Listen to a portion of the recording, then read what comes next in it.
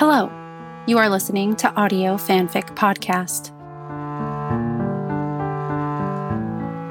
Life Series, Part 2, by Tattoo Laura on AO3. Rating, General Audiences. Chapter 30, Warped Cosmology. He let her sleep, disappearing at dawn for a run, then sneaking quietly about the apartment. Showering, eating, dressing, leaving again, this time with a note stating he'd be back by noon, or before or after, depending on sun angles and snow cone sale prices. She found said note around 8:45 a.m. and promptly returned to bed, amused by how amused she was in her present situation. She never woke up in his bed alone, with his note stating where he was, and she sure as hell never crawled back into his bed to stretch luxuriously, surrounded by molderness and wrinkled sheets, head nestled perfectly in the pillows. She studied his ceiling, then his walls, the windows, curtains, blinds, dresser, mirror, shelves, shoes, and map. She was also naked. That was possibly the best part. She was naked and warm and cozy and had absolutely nowhere to go and nothing to do. And she was in Mulder's bed. It was enough to send her rolling to her side, grinning into dented pillow like a college girl who had just spent her first night in her boyfriend's apartment. She was too damn old for that feeling, but there it was, fluttering her chest, quaking her insides, wondering when he'd return and if he'd jump back in beside her. Shutting her eyes, she pictured him, sliding towards her, naked thighs pressing into hers, chest to back, lips to neck, hand to clit, face buried in the pillow for very different, sound-deadening reasons. Yeah, she was waiting for him to get back to take care of a few things. And she discovered that most of her recent nosebleeds came a few minutes after she did. Showered, dressed, bed made, apartment cleaned, lunch debated, trash out, doctor's appointment set. She settled down to check her work email, allowing one little slice of reality to intrude into an otherwise self-contained perfection. She was not pleased with the amount in her inbox, and setting about deleting crap after crap. She only stopped when she heard the front door open. Turning in the office chair, which creaked with every degree, she saw a solemn face, any hint of mirth wiped clean. What happened? Skinner called. She dropped him at the airport an hour later, her ticket not until the following evening, after her appointment. No, you are not canceling. I don't care how much you fight me, you are not canceling. Relenting quickly, not wanting to forego her appointment any more than he did. I will fly out tomorrow evening, okay? And she kissed him goodbye, apartment to plane service. I'll let you know when I land. Tugging on his ear lightly, you better. Once he disappeared into the bowels of the airport, she drove off quickly, oddly empty inside at the unexpected parting and equally unexpected free afternoon and evening. Heavy debate happened between returning to Mulder's apartment, going to Maggie's to collect their things, going to work, or going to her own apartment, a place she'd barely seen in a good month or so. Cleaning orgy at her apartment won out, the dust a fine layer, the sense of abandonment acute. The reeking nightmare of rotting hell from her garbage grinder, heavy in its revulsion. She'd stopped or had Mulder stop to get her mail, but never needing to get beyond the mailbox in the lobby, neither had smelled. Once she'd inspected with flashlight and hesitating fingers, the small chunk of chicken skin wedged to the side of the disposal. Face wrinkled in disgust. She retrieved it, bagged it, washed her hands, emptied the fridge, and immediately took out the trash. Next, windows opened, baking soda poured and grinder run. She moved on to the rest of the apartment, wondering why, every time Mulder went somewhere without her, she cleaned. It took a few hours to work through things, dinner break included, but soon enough, her apartment was spotless, empty and just a tad lonely. She'd been surrounded by children, Mulder, mother, and colleagues for weeks now, and the stilled silence made her restless for contact, conversation, rescue from her own twisting thoughts. Maggie for the win, she could hear Mulder saying in her head. Arriving unannounced at her mother's, she found several cars in and around the driveway.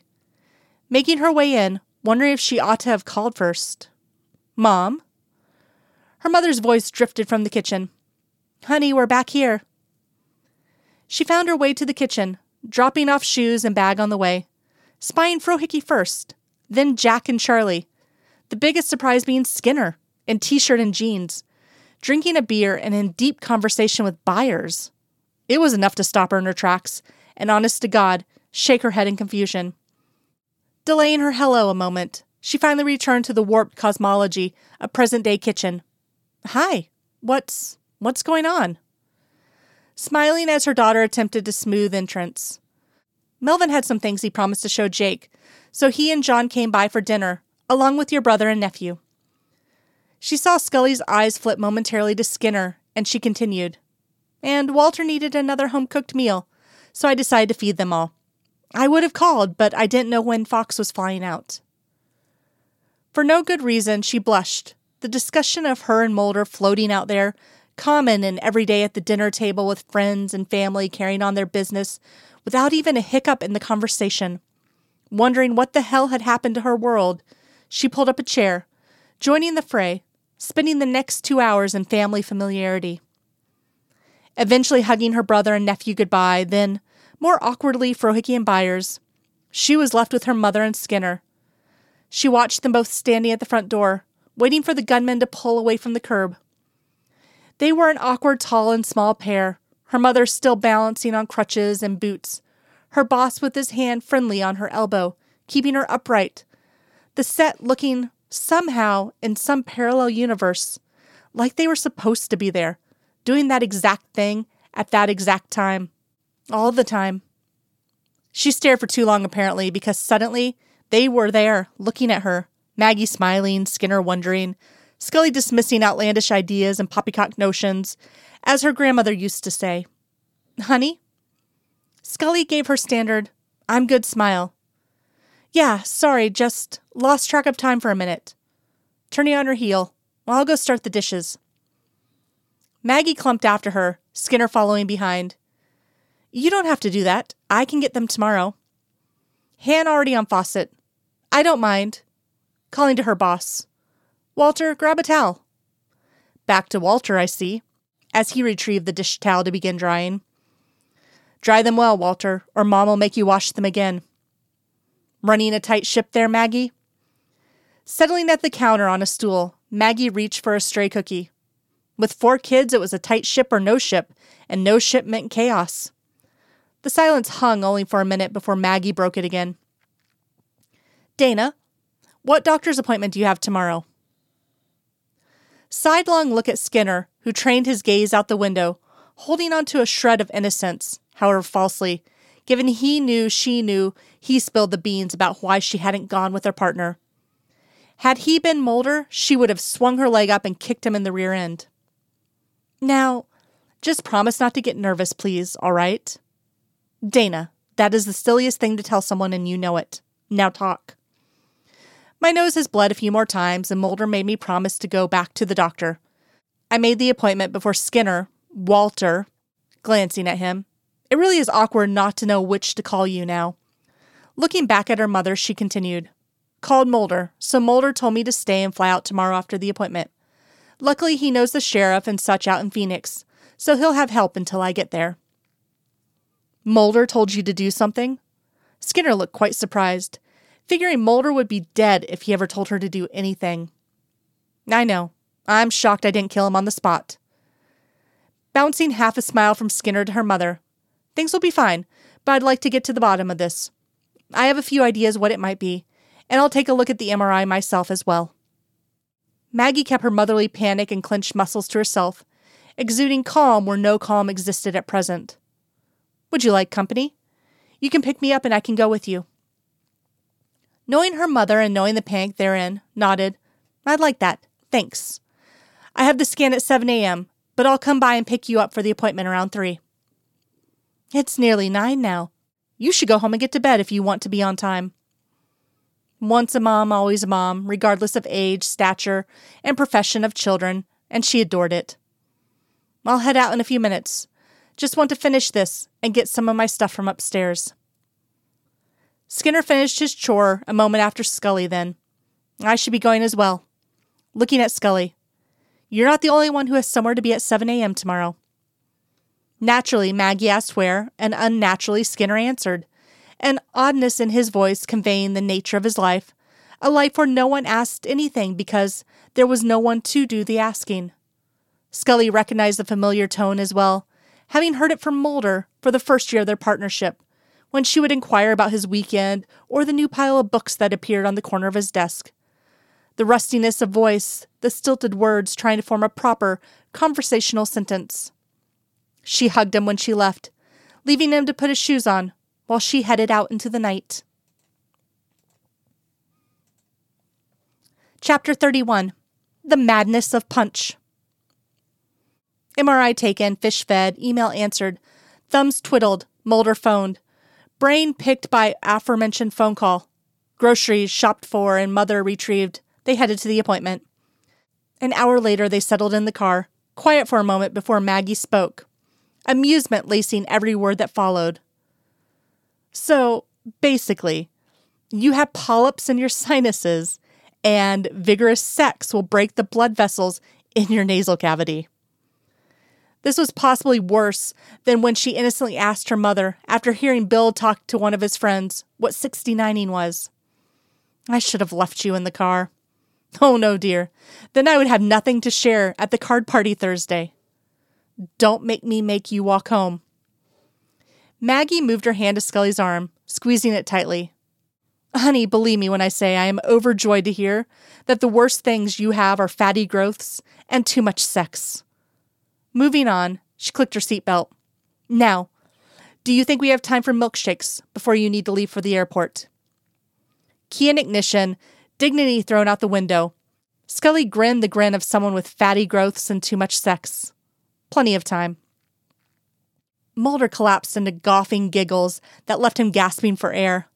Oh, good God. Shit, I can't breathe. I would have given almost anything to have seen that. She shoved his feet over to make room so she could sit on the already creaking bed. It was an experience, but who really cares, as long as that's what it is. I'll get the polyps taken care of when we get back, and we'll just have to have less vessel-breaking sex in the future. This sent him right back into laughter, the likes of which finally had her putting her hand over his mouth, trying to get him to shut up, given it was after 11 p.m. local time, and they were going to get thrown out of the dump that was Meadow Lodge Suites. Drive up, sleep in, get out, if they didn't quiet down. Yawning while she waited for him to calm. By the way, I like that you didn't even attempt to get 2 rooms, then lie about sharing. Skinner isn't an idiot. He'll keep it quiet, though. And Dennis down in billing has been asking us for years, so he'll shut up as well. Why waste money when we don't have to? Then, why didn't we stay at a better hotel with all this money we're going to save? Mulder looked around the aesthetically unappealing mustard yellow decor. What, you don't like this? Moving to pull on pajamas. Just once. You're going to let me book the hotel. Once dressed, Mulder watching intently the whole 30-second process, she returned to the bed. Give me the 5-minute rundown, please. Case done by the following Monday afternoon. Skinner shipped them to Wyoming, mosquitoes the size of Scully, eating her alive while they tramped the outskirts of Yellowstone, looking for a bank robber attempting to hide in the woods. At least this time, Mulder didn't mention a nice trip to the forest. As an aside, they traveled over the Old Faithful and shared a pizza in the view of the geyser.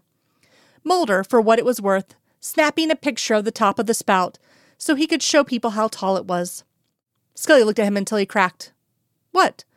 I just want to see how many people give me that look before they either laugh me into oblivion or gently correct me in what they hope is the nicest voice possible. You're special, Mulder. You know that?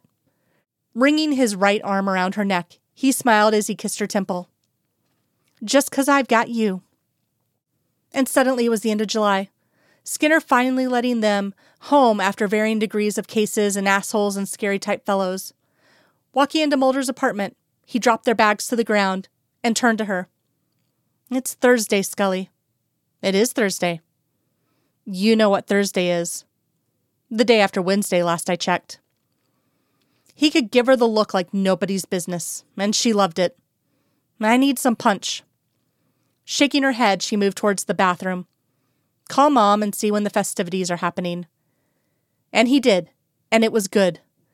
in less than an hour after a quick shower together and some general fooling around, which they had chosen not to do while on cases. They pulled up to Maggie's, Mulder rushing up the walk and inside, leaving Scully behind to lock the car and be amused. She found him breathing deeply the scent of homemade cooking and motherly love, grinning like the proverbial idiot.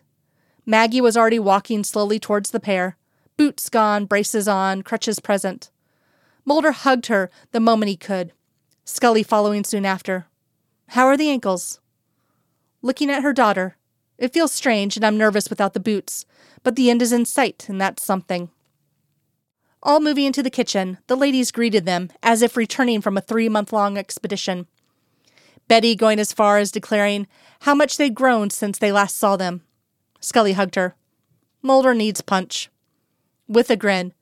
"We already have 2 glasses ready and places for you at the table."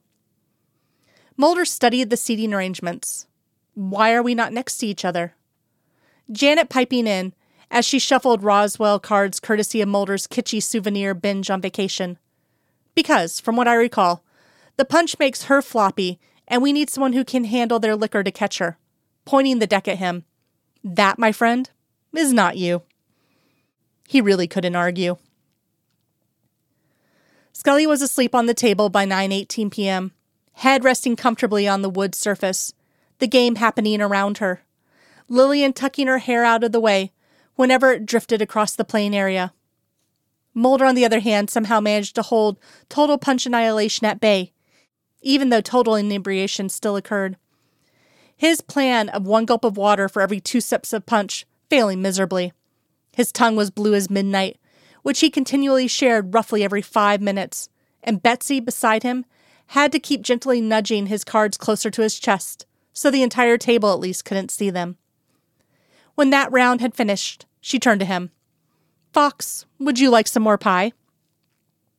With an enthusiastic nod, he moved to get it himself, but Maggie held his arm while Betty retrieved the dessert.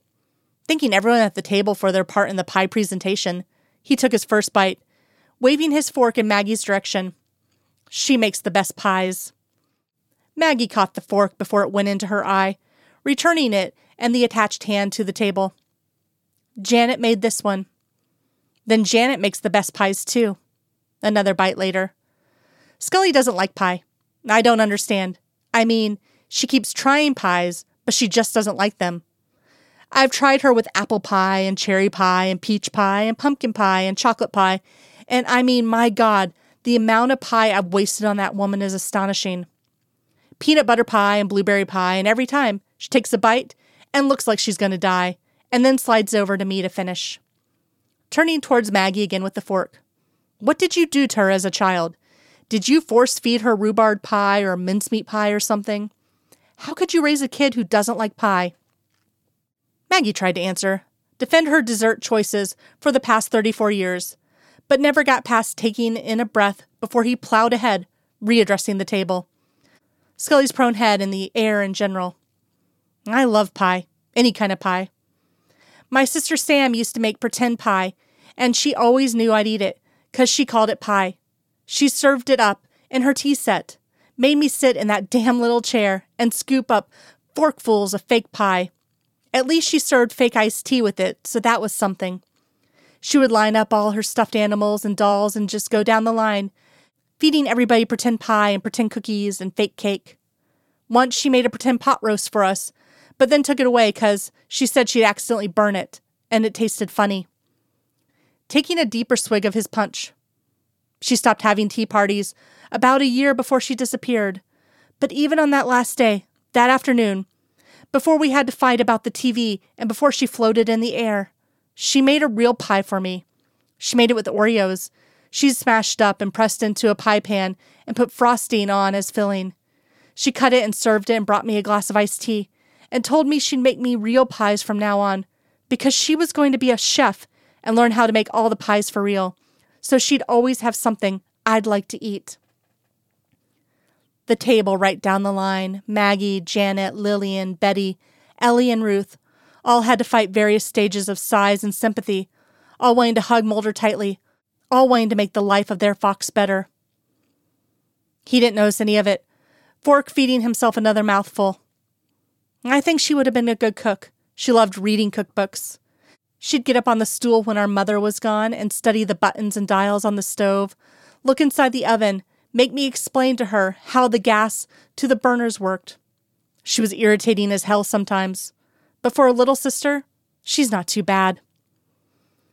No one corrected his present tense usage for his long-gone sibling, but Ellie quietly scooted his cup away as he continued. I think that when Scully and I have a kid, I'll buy her a tea set and explain the stove to her, feed her all kinds of pretend pie, and see if maybe she wants to be a chef. Aiming for the third time at an astonished Maggie. You'll have to teach her how to make meatloaf and pie and lasagna, but, swinging the fork around to Betty, you will not be teaching her how to make the punch. You will make the punch and I will drink the punch, but even when she gets to be 40 or 80 years old, she will never be old enough to see the punch. Looking around at the women, he grinned, a Bluetooth smile. Why are we not playing? Did I win? Glancing from the fork in his hand to the near empty plate in front of him. I like pie. 20 minutes later, and after another piece of pie, sans diatribe, Mulder gave in to annihilation, entire body drooping slowly against Betty, his last words being, I should get Scully home to bed. Betty, supporting his dead weight admirably, gestured for assistance, and soon, Fox and Dana were both snoring peacefully on the table. Maggie took them both in, her glance sliding between them, then to her cohorts. How should we get them somewhere to sleep for the night? Studying the situation, Ellie suggested they start with Mulder. It took all of them to get him up, move him, pull down the sheets on the adjacent bedroom, lay him down, set an hopefully unnecessary wastebasket by the side of the mattress, be amused by his arms searching for Scully. Returning to the kitchen, they expected to move Scully next, but instead found her sitting up in her chair, tears evident on her cheeks. The saddest look on her face they'd ever seen. Maggie held still on her crutches. Dana? Scully sniffed hard, swiping her cheeks but not answering until Maggie asked when she'd woken up, if everything was okay, to which she finally responded, I woke up when you asked him if he wanted pie.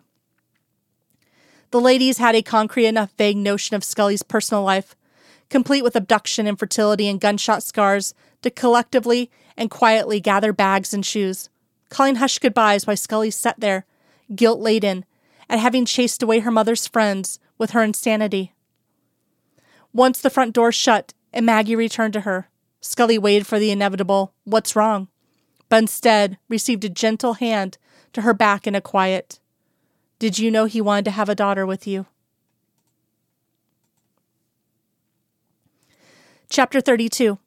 Advice.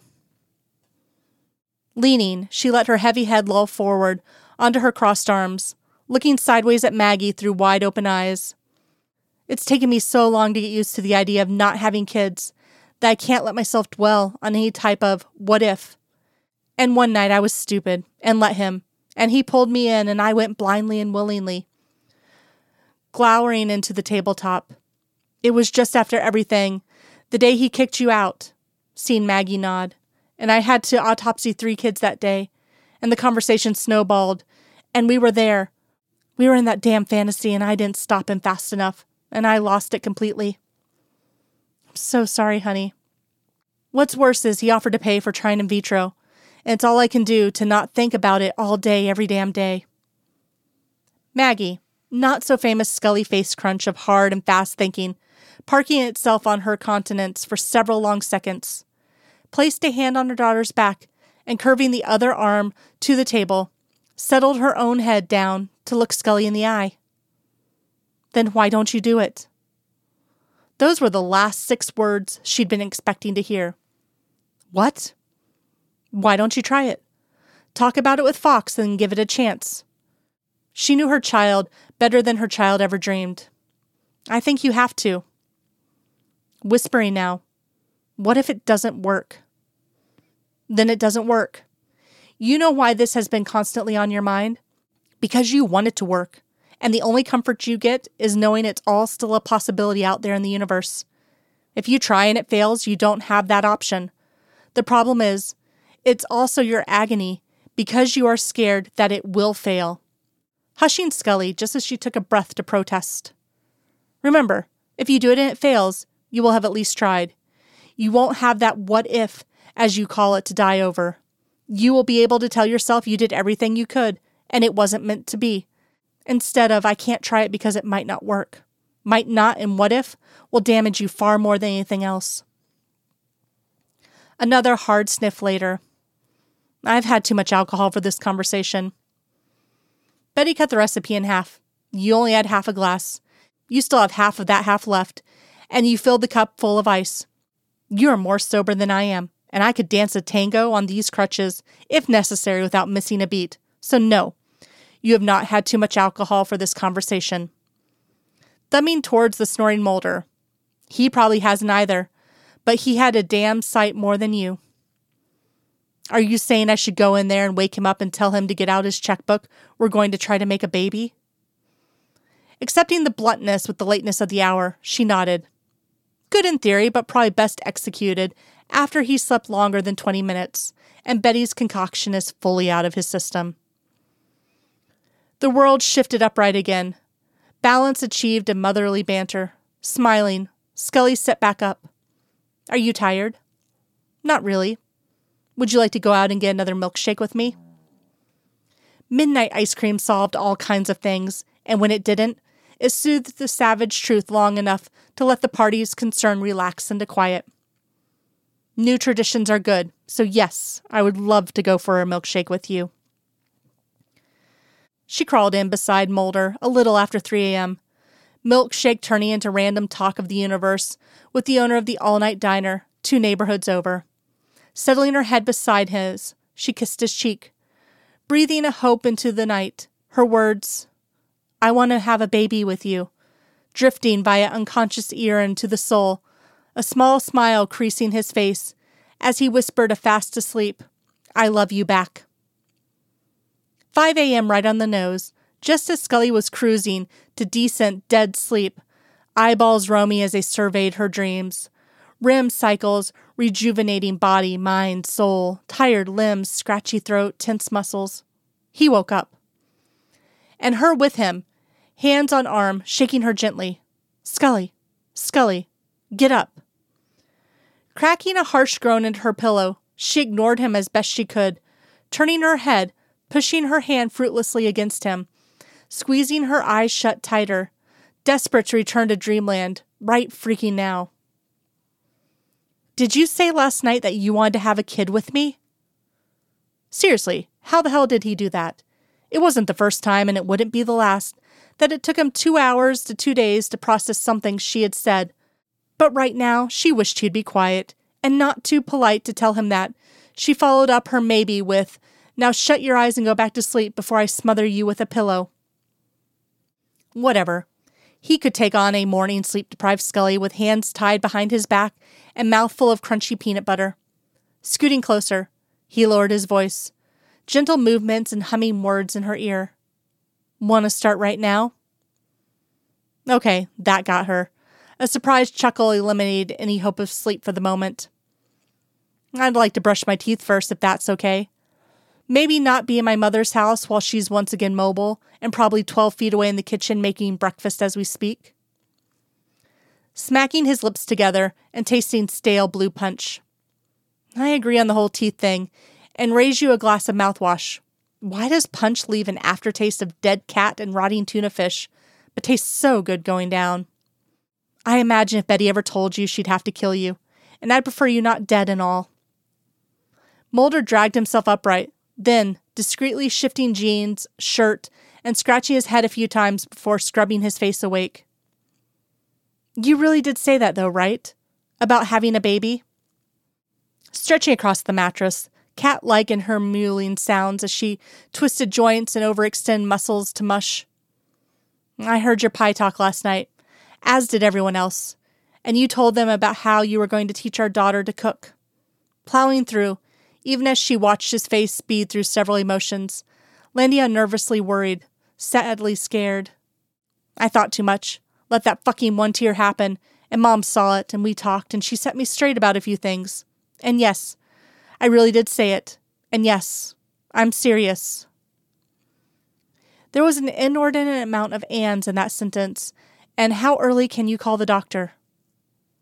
Scully shut her eyes again, hand to forehead. Maybe we can wait until the sun comes up, when doctors typically allow people to call them. Mulder, having no idea it was seriously only 5:10 a.m., moved to sheepish and apologetic. Shit, I'm sorry. It feels later, and so much has happened since we woke up. I lost track of time. Patting the mattress beside her. Would you just come back and lay down, please? I don't think I'm going to fall back to sleep, but let's pretend, all right? Hide in the world of normal for a while. He grinned. He flopped. He stared, first at her, and then when she swatted him, at the wall behind her head. No more drinking. My boys need to be primed and sober and know which way to swim in the petri dish. You'll probably have to get the polyps taken care of before we can do anything, though, because if it works, you probably shouldn't be bleeding everywhere. Although, the sex won't be as vigorous. Can you hear the quotes? You still shouldn't be bleeding everywhere regardless. Aesthetic isn't good for a baby anyways, so yeah, you'll have to get that done first. I wonder what else I can do to give us better odds. Should I eat more kale or something? Green things. Spinach is healthy, right? I mean, it's disgusting, but I'll eat it if it'll... She shut him down with a hand over his mouth, muffling whatever inane sentences were about to follow. Shh. Just shh. For now, okay? Can you promise to shh? Because if you can't, I'm going to kick you out and lock the door. The yes, dear rang through her closed fingers, and he went stealth, shutting his eyes, and dreaming of alternate timeline futures that may finally become reality while he listened to her breathing even out, her heartbeat under his fingers, slowing as she slept.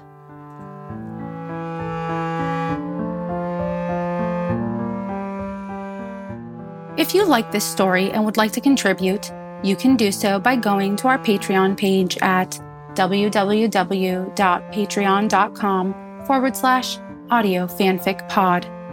As a patron, you are granted early access to one new story of your choosing per month. Thank you for listening, and remember, the stories are out there.